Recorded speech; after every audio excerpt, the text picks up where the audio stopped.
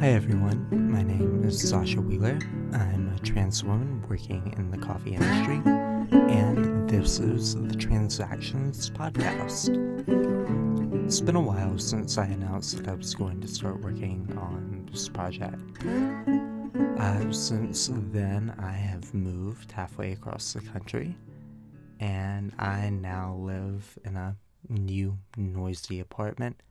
And I am ironically recording this episode in my closet to try and cut down on noise, so I apologize for any audio quality issues.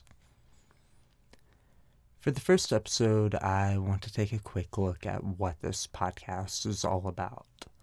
My goal with this podcast is to examine trans experiences. Specifically, the experiences of those of us working in the coffee and the larger service industry. We're the people you see every day, the ones who tell you good morning and listen about your lives while making your morning cup of coffee, and often the only visible trans people in your lives. We've seen a disconnect between what our experiences are and what cis, non-trans people understand about us, and here I want to bridge that gap. I also want to share the stories and successes of trans people for other trans people. Hearing celebrities tell you it gets better only helps so much, especially when they didn't face your challenges.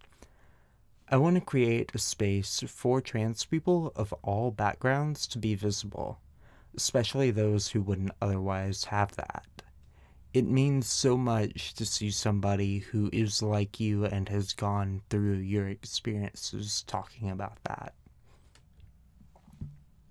It's my goal to do two things with this podcast. One, to share stories, and two, to discuss common problems we face and methods of addressing them. Oral histories have been so important for society, but often those stories never make it out of their communities, especially when they belong to a marginalized group. I hope that this podcast can bring something to you, whether that be hope or a greater understanding of the trans community and what you can do to help.